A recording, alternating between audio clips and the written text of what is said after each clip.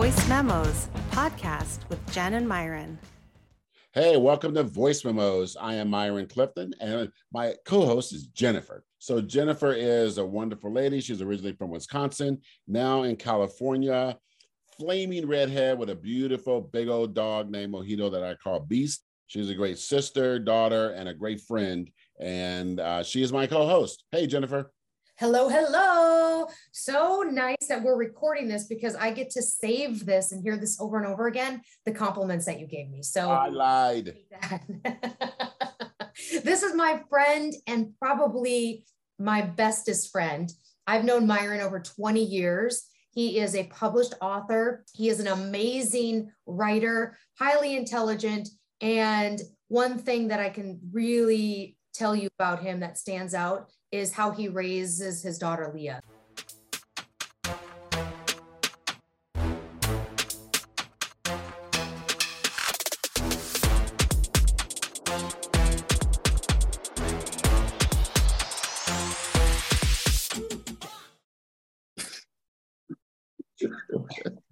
Right? Like she's very structured and organized. And it helps. So she sends us an invite with the Zoom because I know she's with you right now for your big rich bitch trip to Disney. And I get an invite for the Zoom call and it says episode 28. I was like, damn, our admin is finally showing up. Right, we finally got some admin help because man, because every week we don't know what episode we're on.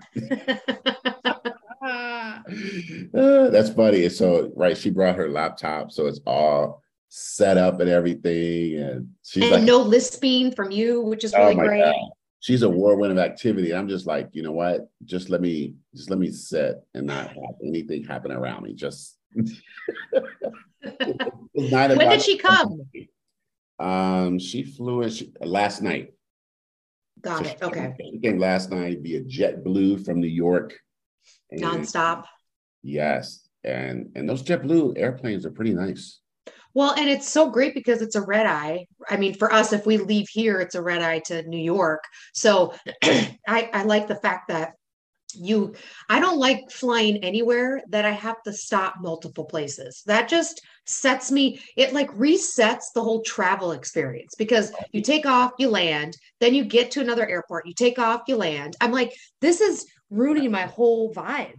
I hate it. And you know what? I hate the layovers like you're saying. And there's the two types, right? There's the one you land, you wait for some people to get off and other people get on, you take off again. Right. So that's a nightmare. But then the other one is you get off the plane and usually it's in some hub somewhere. So you got to walk a mile to get to another plane. And it's just even after like you may have to wait an awkward amount of time, like 2 hours. And you go, well, I'm not going to really eat because I'm going to eat when I get there. But what do I do for these 2 hours? And you're just sort of like an airport zombie at that point. It just is ridiculous. And, I got to remember to add that to the I hate list of people that jump up immediately when the plane lands. Bitch, where are you going? In row 45. Exactly. Trying to scoot up to get closer. To do what, Karen? To do what? You got another 30 minutes before anything happens. Before they even open up the fucking plane door. Oh my God. I mean, we could do every episode a list of I hate. So, I mean, that's just a reminder since we're talking about planes, I definitely hate them. Yes. So we are recording this. This is a little bit different. We are actually recording this episode on Sunday morning. We usually record on Wednesdays or Thursdays, but as Jennifer said, I will be at the happiest place on earth in Disneyland with Ellie and my daughter's best friend, because they wanted to go when Disneyland is decorated for Halloween. So, and I've never seen that, but apparently there's a lot of Halloween themes at the park. So we're going tomorrow morning. Okay. Yeah. I was wondering, so you're going with your daughter, her best friend, and your GF. Yeah. And through our conversation, I kept wondering, did I miss something in a voice memo about my fucking invite? Like, would you actually like Disneyland, or would you want to write a letter to Walt Disney telling him to shut it all down. Listen, somehow I would make it just a poor experience for everybody. Oh my God. You know what? It's funny because I haven't been in maybe 5-6 years or so, but it's a study, it's a sociological study, because you see families that are absolutely miserable, like just miserable. All the kids are whiny, the grandparents, can't move quick enough, and the couples or the siblings are just fighting, and you just think they just spent thousands to be this miserable. Thousands. Yes, to be this miserable. And you have to make up your mind. Like when you go to Disney, you got to go, look, I am going to wait in some lines. Just get over it. Like, you can't complain about it. Like that's the deal. You're going to wait in lines, and then you're going to buy Mickey Mouse ear ice cream cone that costs $80. It just is part of the deal. $80. It's all so expensive. It is. But now I've been to other amusement parks. Disney does it better than the other amusement parks. Like every little thing is thought out in those parks, and you really do have a great time, even if you just find a nice bench and a drink, or maybe a bag of popcorn, and just watch things happen. Even that is entertaining. At least to me, it is. Well, I went with my nephews when my nephew was 10. He turned 10, so Parker, and it was like a gift for us. And we went with my parents and my sister and my, both nephews. And I mean, you do definitely, I enjoyed it because, the rides are a little more adult-like. They're not these teacups that you have to be on. And honestly, you got to get a good workout. I mean, you're walking, I think we walk 12 to 15 miles a day, maybe even 18. Yes, it is. It is nonstop not aerobics, but exercise. Like you're walking all the time. And you know what? Like if I think about now they have new rides since I've been there, and since you've been there. So they have this new Marvel area with Spider-Man ride, or it's not really a ride, it's an experience. And then they have a new Star Wars area, and they have multiple Star Wars experiences that they say are the best in the industry right now. And I'll do all those, just like Cars and Indiana Jones and all this kind of stuff. But like you were talking about those teacups, in that little area, they have that's Fantasyland. They have this little ride, right? So they have Peter Pan, which is pretty cool because you fly through London, and Snow White and the Wicked Witch is really scary up in there. But they have this ride, Mr. Frog's Ride or something like that. Oh. And it's an old children's story. And in the story and on the ride, the frog, because I think he steals something or something, the frog goes to hell.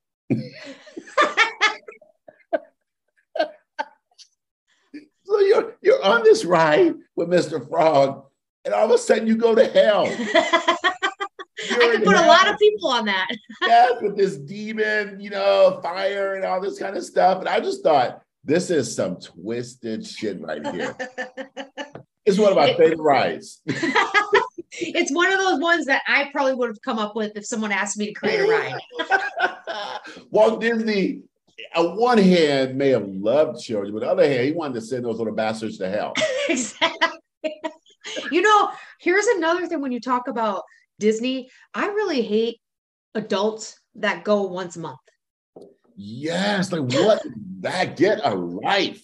I cannot, and you're on the airplane with your Mickey ears, and you're 35 with no children. That's too much.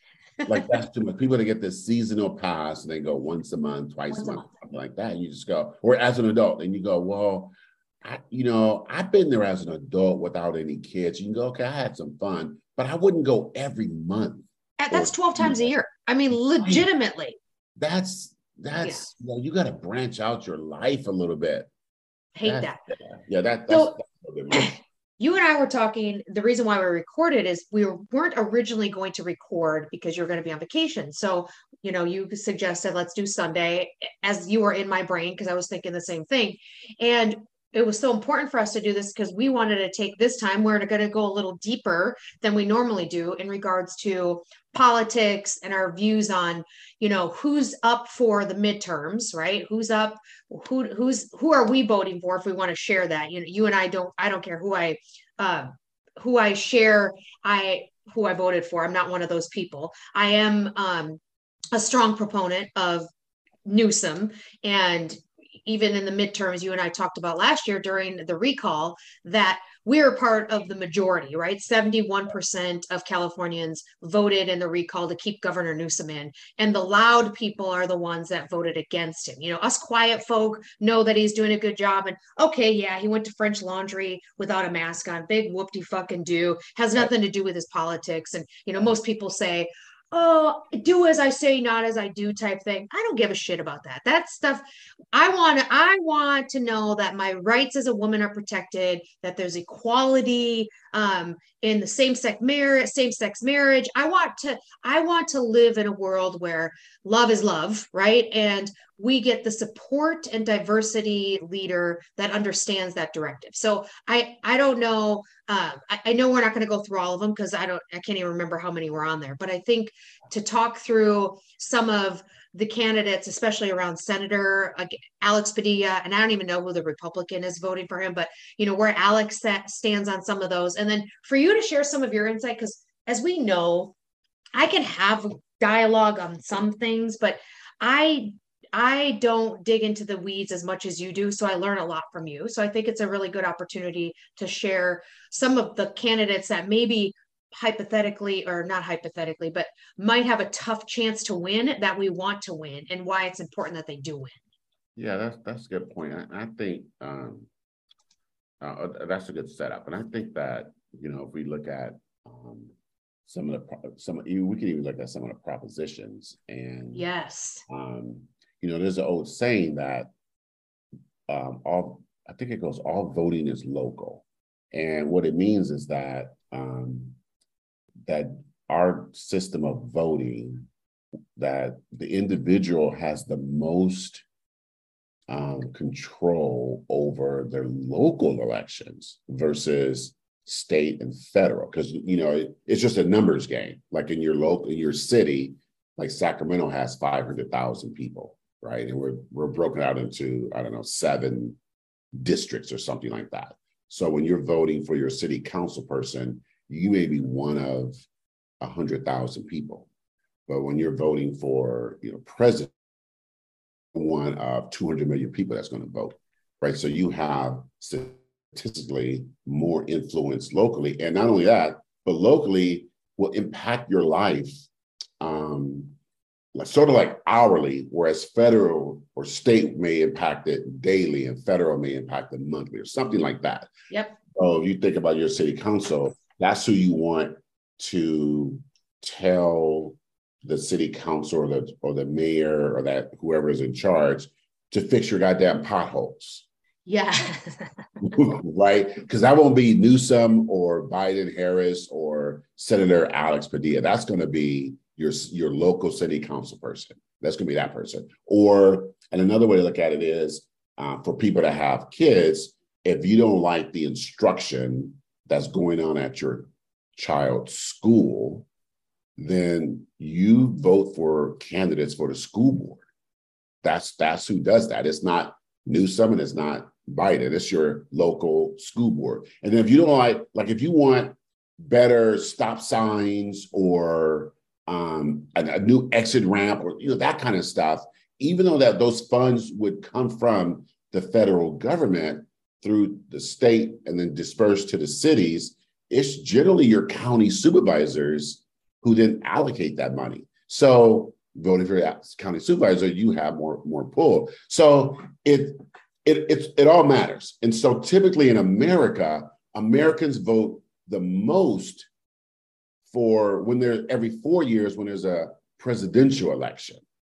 And then they vote a lot less in what they call the midterms, what's happening right now. So a president is elected every 4 years. And then 2 years into their presidency, we have what's called the midterms. And so you can get new House representatives, and a new senator if they're up for re-election, but also all your state, county, and all that kind of stuff happens. And typically, Americans don't vote in high numbers at these local things. And so then what happens is the people that do tend to vote the most. So overall, Americans don't vote a lot in the midterms, right? But now when you look at, well, who does vote in the midterms? Who are most likely to vote during the midterms? It's older white voters. That's who votes at the highest percentage during midterms. So then you go, well, why does that matter? Well, because older white voters tend to vote very, very conservatively and very Republican, in other words. And so they will typically vote down things that you think you may want: potholes fixed, different things in school, a different form of city government, money for, either like infrastructure or money for helping the homeless problem, like things like that. And typically, older white Republican voters vote no on everything. They vote no. Just across the board, they vote no. And there's a lot of studies and sociological studies on why that is, but it sort of boils down to, I got mine, I don't want to help you get yours. Right. Right, that's it. And I'm going to preserve my senior money and not pay any more taxes, any more anything, and you guys are on your own. That's really, really like boiled down. So then what happens is, so they vote no on everything. And then in the coming year, as we're headed towards another presidential election, voters start looking at what they don't like about society. And then they project that on the candidates who are running for president, or they'll blame the incumbent or say this new guy can do more because this last guy didn't fix anything. But they would not have voted in the midterms, which could have done the things that they wanted to do. So they'll wait every 4 years to the president go, well, this president can do this. And it's just, it's really twisted. But so anyway, back to your point, that the idea is that you want to vote in midterms because you actually have more say-so in how things are run versus waiting every 4 years for the president. Because typically when a president is in office, you don't see impacts until at least 2 years out. And then if they're reelected, then you'll see it for another 4 to 6 years. But if you don't vote in the midterms, you don't give all the ammunition and money and a Senate and a House that whatever president is in office then has the power to do things. Because unlike what Donald Trump tells his Trump viewer or his Fox viewers, there's 71 million people that voted for him. Unlike him, he's probably the dumbest man on the U.S. political system. The president is not a dictator or emperor in this country, right? So that's what a phrase, co-equal branches of government. So we have the courts that are equal, we have Congress that's equal, and then we have the president or the executive branch. So those three branches of government are equal. The one is not more powerful than the other as is designed in the Constitution. Now, sometimes one will bubble up and seem more powerful, but overall, generally speaking, they're co-equal branches of government. That's why a president can't just say, okay, everybody lower your gas prices, or the voting is now a national holiday. The president can't do that. It has to go through Congress, he has to vote on it, the Senate has to approve it. All those things have to happen. And then someone can sue. And if they sue, then it goes to the courts to adjudicate it, to decide whether or not it's legal or not. So these co-equal branches of government are important. And for people that don't understand how government works, which frankly, a lot of Americans do not, they believe that the president is a God emperor, and even Democrats and Republicans who support Trump believe that he could just do this with a stroke of a pen, just do this, just stroke of a pen, do this. No, it doesn't work like that. So anyway, yeah, so back to voting. So I think what I want to do, Jen, if you don't mind, let's look at a couple of those propositions, because we can go past those really fast in California. So a proposition is, you have this election, and anybody with enough signatures can get a proposition on the ballot, meaning meaning a group of people are proposing to the rest of Californians that this be done, whatever that this is. So in California, our propositions this time is Prop 1 is, do you want the state, do you want to amend the California Constitution to make it, to put it in the Constitution that every woman has a right to an abortion, right to choose abortion, right to choose contraceptives? Do you want that to be in the California Constitution? I say yes. Yes, and that's your reproductive freedom, right? Yes. When you think about including the right to an abortion, so not just any sort of. I guess if you don't say yes to that, then the abortions become by law illegal. Exactly. You can't get it from your provider. And what we know is in history, abortions have always and will always be done. Always. Like that's not in dispute. The only thing that will happen when you make something illegal is like you think of Ohio and Texas and some other states that made it illegal. Even in Wisconsin, even in a case of rape or incest, is then those women, or if the mother's life is in danger, or if there's a non-viable fetus, the only thing that happens is you put women's lives in danger. And then, but women who have the means, meaning money, will just travel to another state or get another doctor in secret, and they'll have their safe abortions. And so those kind of laws overwhelmingly impact people who do not have money or resources to get abortions. And, when we talk California, there's 40 million people here. It could be more, it could be a little less. But when you think about these propositions and how they impact California, this is where voting matters on that, because we are such a large, we're not looking at a state that has 1 million people, right? One city, Los Angeles, has 1 million people. So it's important to understand what these propositions are and to do the legitimacy that your obligation to the state is to vote. So continue down the list. I think number 26 is next, right? 26. So 26 is this one was difficult. So this comes up every election, and it's all about gambling and what is allowable on tribal lands, because we have legal gambling on tribal lands. And I remember when that was coming up in the 80s and things. And so there's a constant battle. Las Vegas casino owners always fund to stop California casinos, tribal casinos, from expanding the type of gambling that they allow, because they want Californians to go to Nevada, to Las Vegas or Reno to gamble, as opposed to going to tribal. Thunder Valley. Right. That's all it is. And so this one, it would allow tribal casinos it's just a horse racing that you could do in-person betting for horse racing. I know it's the weirdest thing. So I'm not a gambler. But I lean towards whatever the tribal people want to do, just let them do their fucking thing. Yeah. Right? In Vegas, you'll be fine. Like, you will be fine.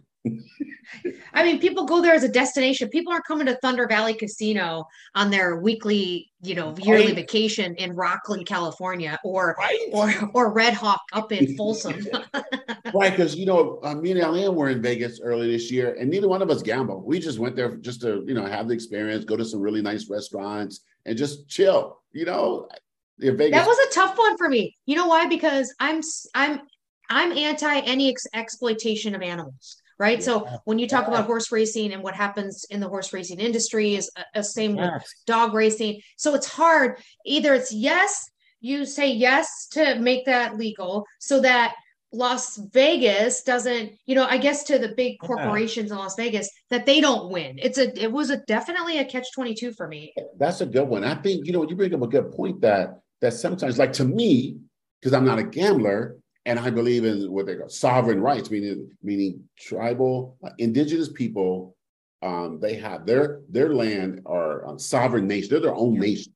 Yeah. And I just believe, let them do what they want to do. Yeah. But you have a good point, like animal cruelty. Because I haven't thought about that. And you know what? I have said since forever, horses don't want to be doing that.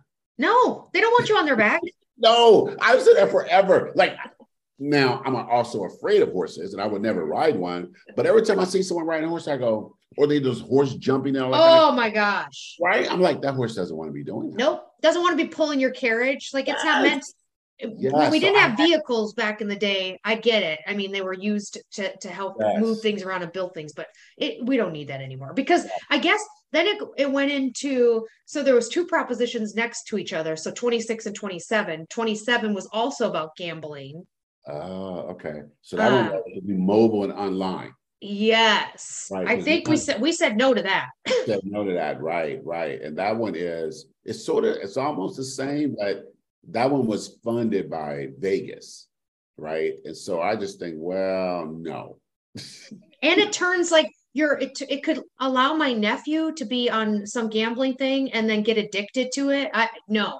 No. You know, I hadn't even thought of that, Jen, but like you said about your nephew, my daughter, because she follows all these, not all, but she follows this streamer lady. I can't think of her name, but she's like a top streamer. And, they play these video games online and everything. And she tells me that, that they run ads that you could play these games that are pretend gambling. It's not gambling, it's pretend gambling. But she rightly figured out that it's to get you used to gambling online. Yep. And then you get ads for real gambling. And it's sent us to teenagers. So, yeah, you bring up a good point about your nephew. So, no. No, they don't do that. Okay. Prop 28 is the state would allocate at least 1% of another proposition. It's Prop 20. A percentage of the funding. Oh, wait a minute. Wait. I think 28 was the requires funding for K through 12 art and music education. Yes. So it would. There's another prop that already supports that. And then this would say, we'll take some of that money if you approve that, and we'll designate it for music and arts. And I'm always fine with that.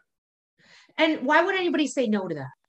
I'll tell you why. Because older white conservative Republican voters say no to anything that they think may increase their taxes. Wow. Even though it may not. It's just no. But I agree that if we require, and we do, a mandatory K or preschool through 12 education, like it's a law, your child has to be educated. And the vast majority of children go to public schools, right? A small percentage are homeschooled, and a larger, but also a small percentage are private school. Then they shouldn't just be in a classroom learning about fucking Romans. They're not even learning that. I mean, they're not even learning about racism. Exactly. They're not even learning U.S. history. So they should definitely get art and music, because it expands their minds and their worldviews, and it helps make them balanced little monsters. Yep. Okay, good. Yeah, we said yes to that. 29. 29. This was a tricky one. Yeah, this comes up every election too. The dialysis thing. So you have the DaVita people, the owners of the dialysis places, saying one thing, and you have doctors and patients saying another. This is that one, huh? Yeah, and this is my sister's definite adamancy around no, because my sister is a dialysis clinical dietitian. So she worked in dialysis centers for a while. And what that is telling you is that you cannot run a dialysis clinic without a healthcare worker, AKA a nurse or a doctor.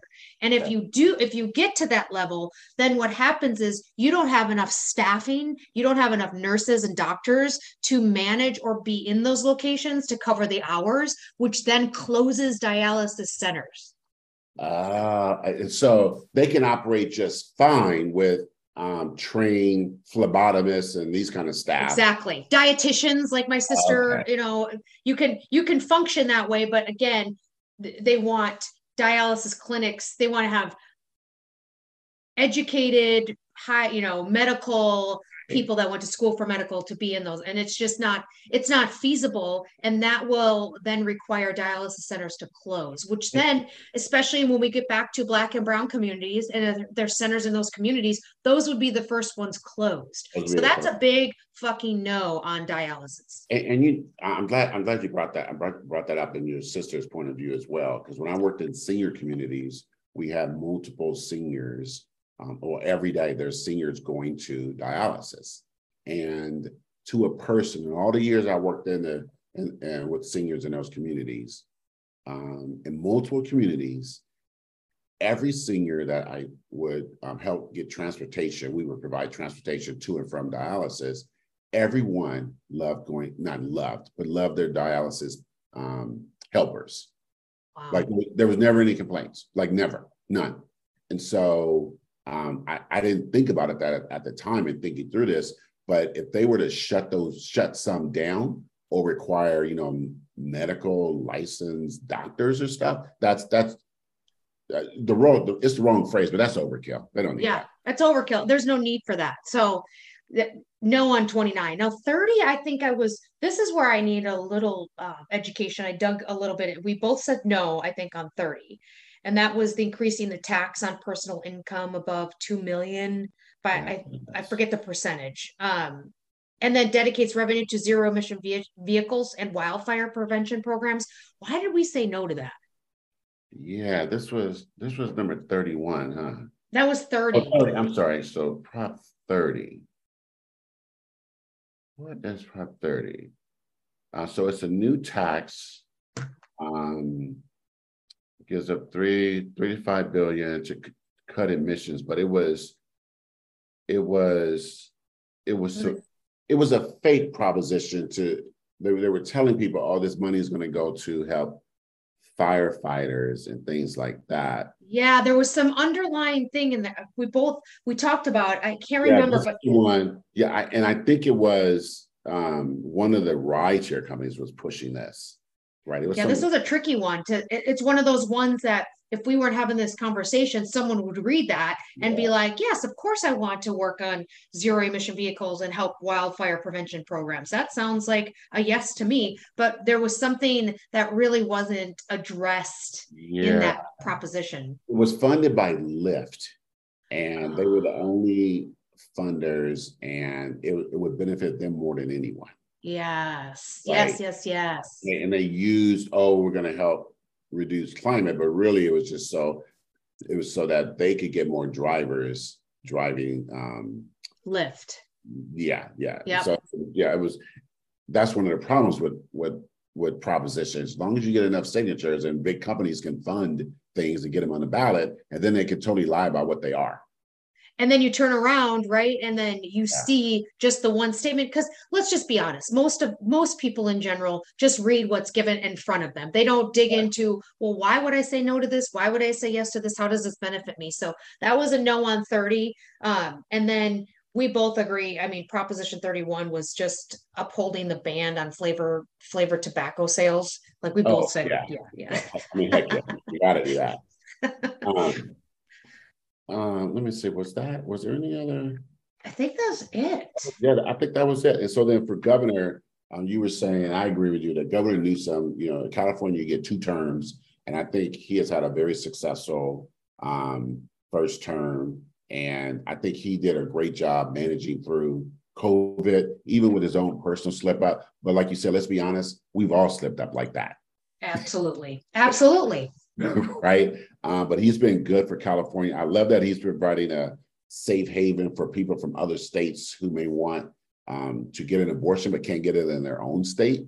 He's helping with that. And, even though California has this massive border, just like Texas, New Mexico, and Arizona and so forth, he manages our border, and you don't really hear all these, strange stories that governor of Texas makes up. Or Florida.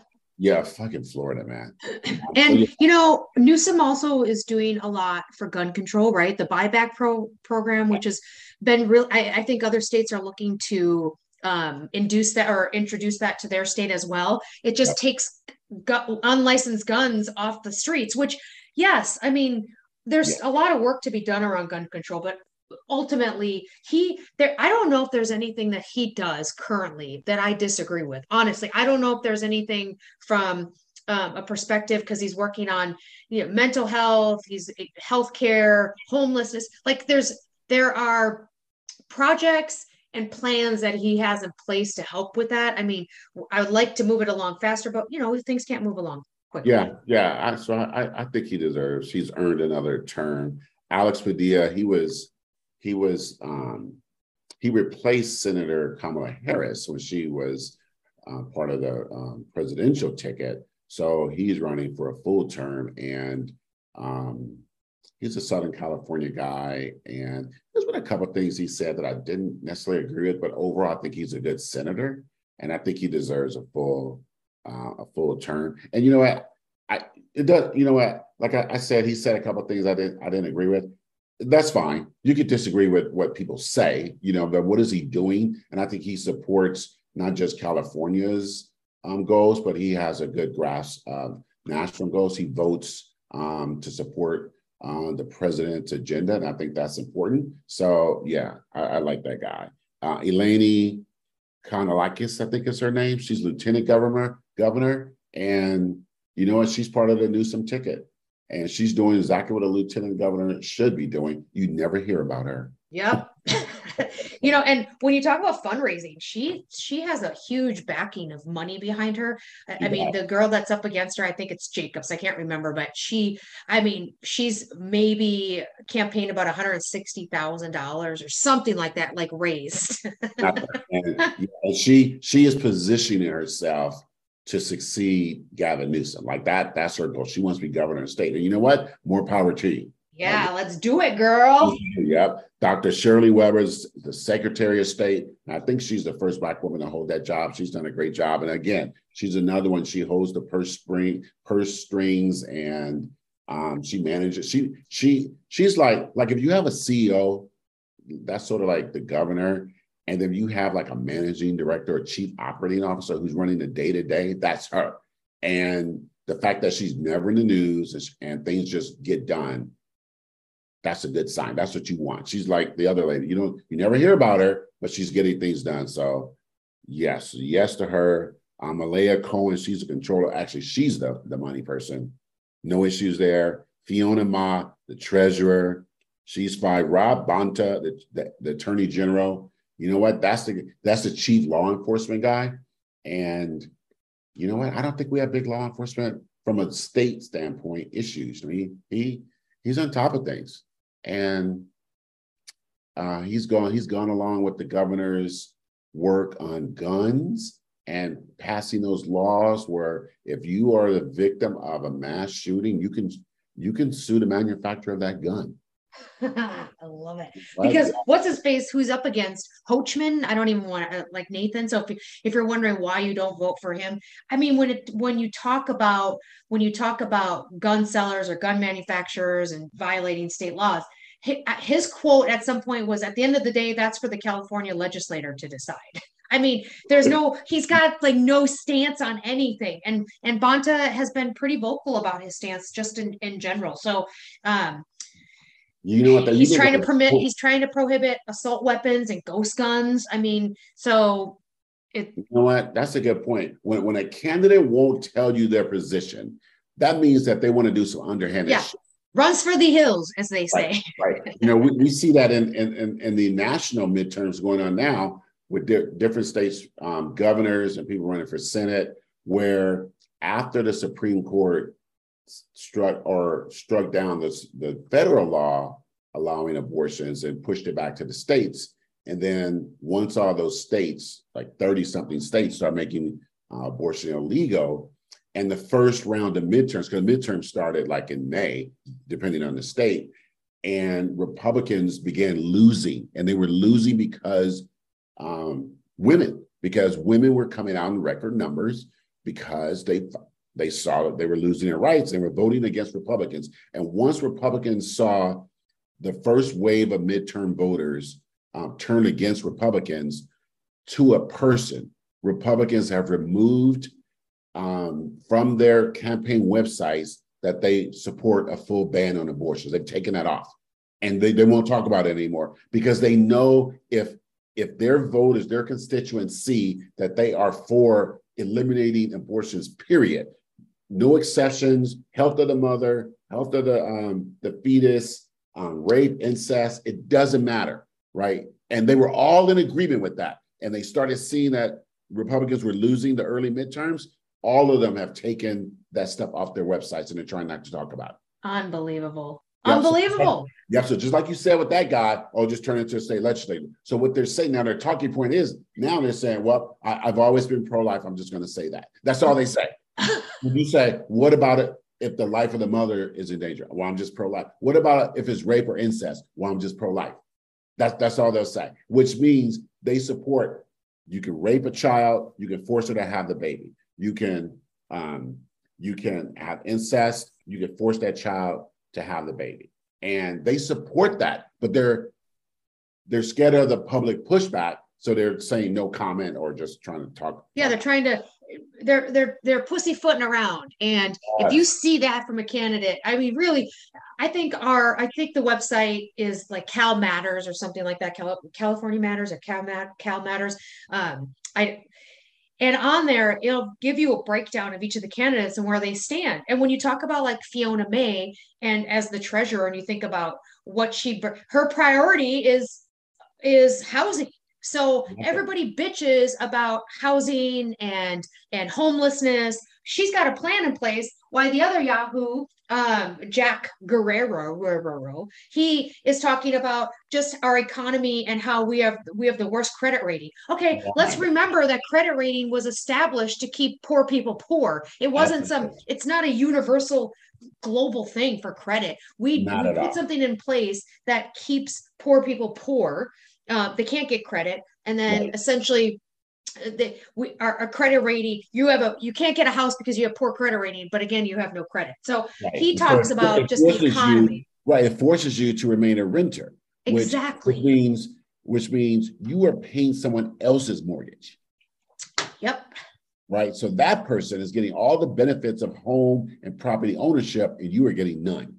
Because you can't get a loan because you don't have the same income and resources. And if you do get a loan, it's going to be at a higher rate. It's going to take a larger percentage of your income to even pay your loan. So yeah, you're right about that. So yeah, Fiona Ma actually has a plan. Yeah, has a plan. And I think when we talk about, I know we have some listeners and maybe some of them don't always, I hear this a lot. And I think this is something that's Katya, a mutual friend of ours. She said she was at a party once and it was during Obama administration and people were having dialogue and she felt inept to be able to catch up because she knew nothing about it. So she dug in, learned a lot, and now can have really great open dialogue. Now, a lot of people in general don't want to get lost in the weeds and think that, and especially I think in California, that we feel a little safer, that we don't have any extremists like they do in Texas or Florida. But I think what we can do is just, if you've been talking to us or listening to us for quite some time, and there's an alignment on our value system and what we believe is important in the state, then we can definitely provide you, reach out, send us a text, a message on social media and say, hey, who did you vote for? Because I'm aligning with you and maybe I don't want to spend a lot of time doing research, but there hasn't been anything that you said that makes me think that I'm not aligned with you. So that's a great point. Because, like talking about national elections, you go, like if you complain about homelessness or the unhoused, and then one party, like you were saying, Fiona Ma, has a plan, and another party, her competition says, well, our credit rating is bad. We don't want to raise taxes, or we don't want to do anything different to hurt our credit rating. You go, well, but how does that help people who are unhoused? Like that's just a deflection. Like you have to do something. So I was thinking about that even in the national elections. Okay, people have been complaining about, like we were talking earlier, potholes, right? This kind of stuff, bad roads. Where all Republicans voted against President Biden's infrastructure plan. Every single one voted against it. Every single one, as that money has started being allocated in the last couple of months, every single one has gone back to their constituents and said, look what I've done for our city, our district, even though they voted against it. Every single one voted against combating inflation and climate change. Every single Republican voted against those.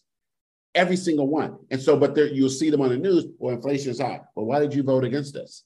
Like these are steps. This is a plan to get something done. Every single one voted against the president's plan to lower the cost of insulin. Every single one. So you go, well, here's a plan to lower the cost of insulin, because you can't do anything without money. So let's lower the cost. Let's force these companies to charge Americans this same thing they charge people around the world. They just price gouge us, and every Republican voted against that. Every Republican voted against giving veterans access to contraceptives. Contraceptives. Wow. Everyone voted against that. They're always saying, oh, we're for veterans. Nope. Everyone voted against it. And every single one voted against marriage equality. So that's not just the LGBTQI community having the right to marry like the rest of us, but it's also against interracial marriages. Every single one voted against that. And so if you say, I think I'm undecided between Democrats and Republicans, then I say back to you specifically, what is it about Republicans that you side with? Like, what is it? Because if you say, well, they're better on the economy, well, they're not. Historically, you could see for the last 70 years, every time a Democrat is elected, and in the next 3 or 4 years, every economy is better, versus every Republican that's elected, the economy is worse. So you go, well, they're better on crime. They're not. Every Republican run cities, not every, but Republican cities have Republican-led cities have worse crime than Democratic-led. And that's fact. And that's a fact. However, because our news media is owned and operated by Republican white men, let's be honest, they promote they promote stories, they promote Chicago. Chicago's deadly. Well, you know what? Missouri is deadlier, but you don't hear that. Like, you don't hear that.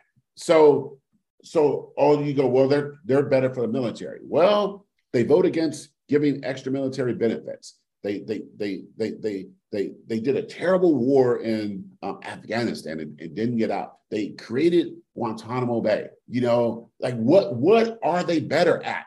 Like, everything that Republicans would say, a Republican voter would say, can be proven empirically that is not true. And so then, and I've written about this in my blog a couple of times. So then when you come down to what else is left, like, what else is left? So you get left with, if you look at America's demographics, every racial and gender demographic, except white men and white women, vote majority Democrats.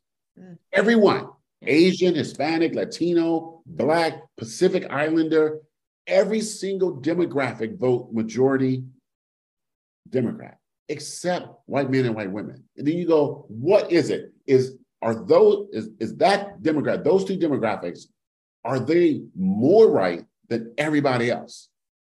You can make the argument and go, okay, well, yeah, they are. Okay, well, but what else is it? There's something there that's glaring. Like, why do two demographics vote against all the other demographics? And that's a conversation for another time. But it really just comes down to race. That's all it does. That's all it is. There's no other. You can't justify anything else beside that. And really, when you talk about Republicans being for something, and really, when it boils down to it, they're for rich people not being taxed. That's all it comes down to. That's all it comes down to, is like, we're going to give people, billionaires, millionaires, less taxing. And the mom and pop that work and have retired, now they're paying more taxes than some of our fucking millionaires. Like, yes, right. And they're telling you right now, Republicans are saying right now, if they win the House and the Senate, they are going to cut Social Security. Yep. Like, why would anybody support that? Like, you have seniors, because they say Social Security is an entitlement. And it's like, what the hell? These people paid into this system, for 10, 20, 30, 40, 50 years on the promise from the government that they would then give that money back to them once they retired as a monthly stipend. And that's their money. Like, there's no added money to it that the government, like a 401k, is matching. It's literally their money that I put into it. Right. And they're saying they're going to cut it. And then people have pushed back saying, well, what would these seniors do? Because most seniors, something like 75% of seniors who get Social Security, that is their sole source of income. And they're saying, what would they do? And Republicans saying, well, they can, get money from their families. They can, tap into their savings and stuff like that. It's like, what? What are you talking about? I'd be livid after working 50 years and you have nothing. Now you lose your home. Now you lose your home. And so contrast that with, since President Biden got in office, he just gave the biggest increase in Social Security that's been done in like 50 years, some 8.7% increase. It's incredible. I mean, to make up for all those years of no increase. It's funny. You said something earlier about, I forget one of the candidates. I don't know if it was the treasurer or the lieutenant governor, but Elena, that she's sitting there. No one knows what's going on. No one knows really much about her. She's raising the funds. She is executing. She's a public servant and she's doing her job. That is, let me tell you, when you have a successful government is when there's not any noise. That's nice, huh? That's when there is not any noise. It's like your top performers in a business. So say you and I have been in leadership roles and you have employees that just come to work, get the job done. And your boss never reaches out to you because they know they're getting the job done. That's exactly what it feels like right now. All the stuff that's happening that Joe Biden and Kamala have been putting into place and implementing are let's say from infrastructure to what you just said about Social Security to debt relief for school debt. Mind you, people like fucking senators in Wisconsin want to stop it because, it helps Black and brown people, legitimately saying, I don't want to do debt relief because that's going to impact and provide support to the Black and brown community. That's the type of people that you're voting for if you're voting fucking Republican. Right. That's the lawsuit that the state of Wisconsin launched to stop President Biden's student debt relief. They literally said, it's in the lawsuit. You can look it up on the docket that it promotes equality of the races. Oh my God. I mean, yes, the fuck? Yes. And so yeah, you think about that you have all these students and grownups, who have this student debt. And the president have heard people say, I've been paying my student debt for 10, 20, 30 years, and I owe the same amount.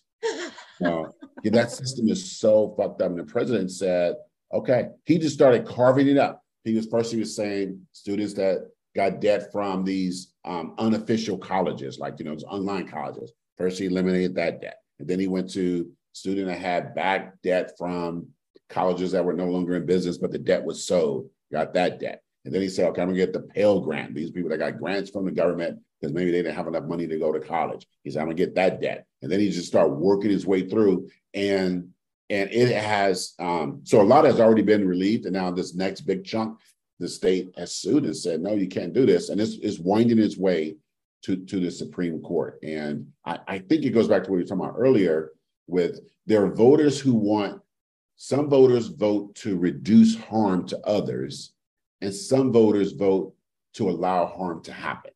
Yes. And I lean towards, you know what, even though I've never gone to college, I don't have student debt, but you know what? I don't want those people to be stuck with debt forever.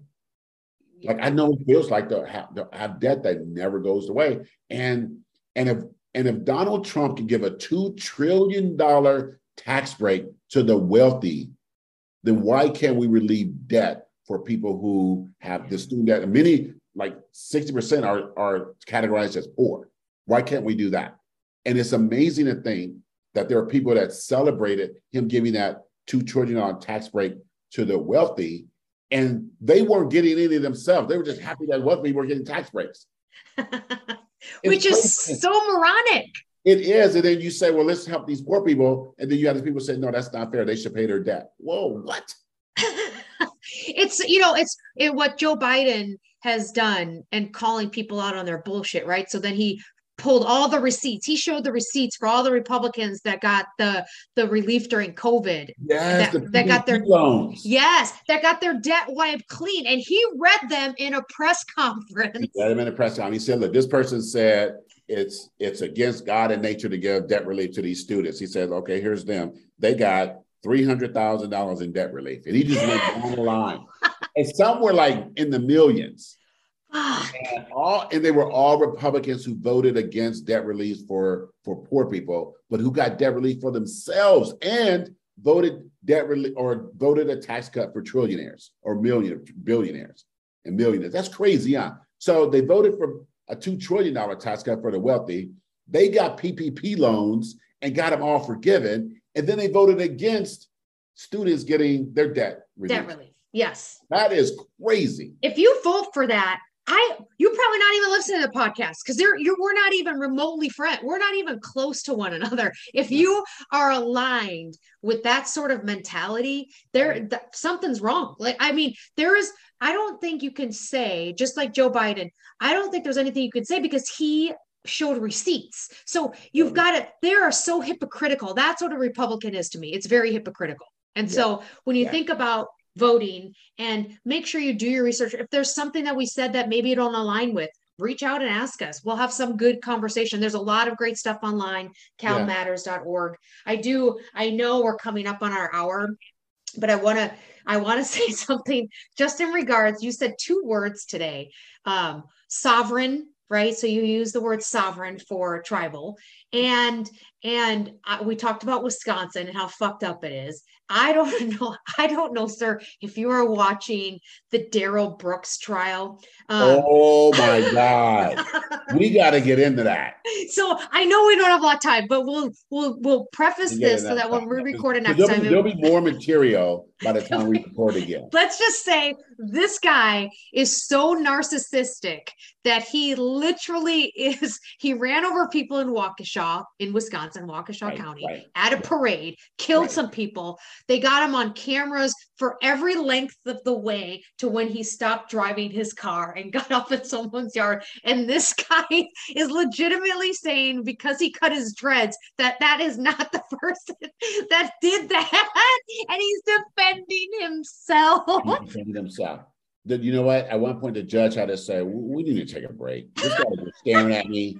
You know, I feel threatened. Let's just get out of here. And he is like staring people down. And the patience here, I know we got to go into because there's a lot of stuff.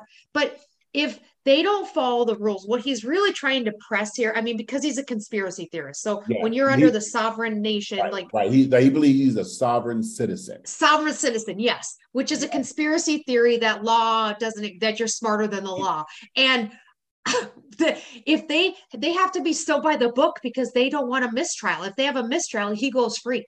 Right. And he's represented himself, and he is a narcissist. And outside of government, he is the most punchable person in America right now. 100%.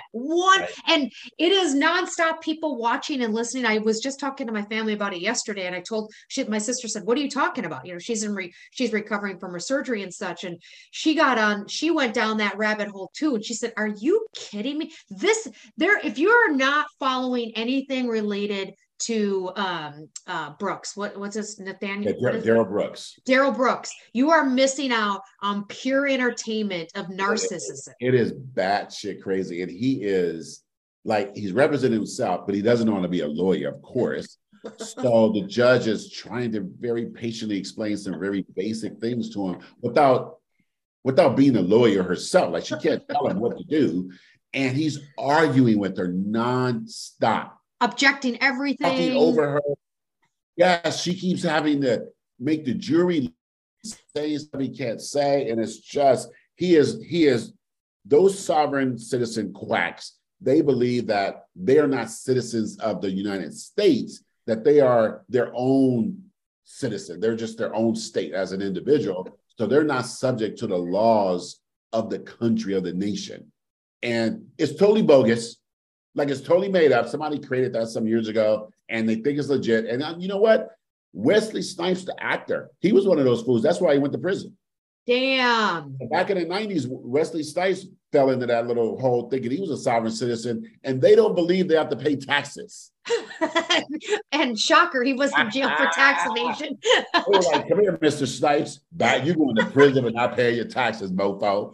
This guy asked, he said there was a witness on the stand, and his one question to them was, "Where are you from?" or something along those lines. And he said, "Oh, Wisconsin, is it an entity?" Oh, I mean, it's pure entertainment. And if you don't know what a narcissist looks like or sounds like, I shouldn't say looks like, but what they sound like, you've got to watch this trial, from the stare downs to the intimidation to "I'm smarter than you." It It is textbook narcissism. It is. And nonstop yelling and arguing with the judge over things that are silly, but also where he just thinks he's right about, like if the sun is out, he says, well, no, the sun is not really there. He will argue. Exactly.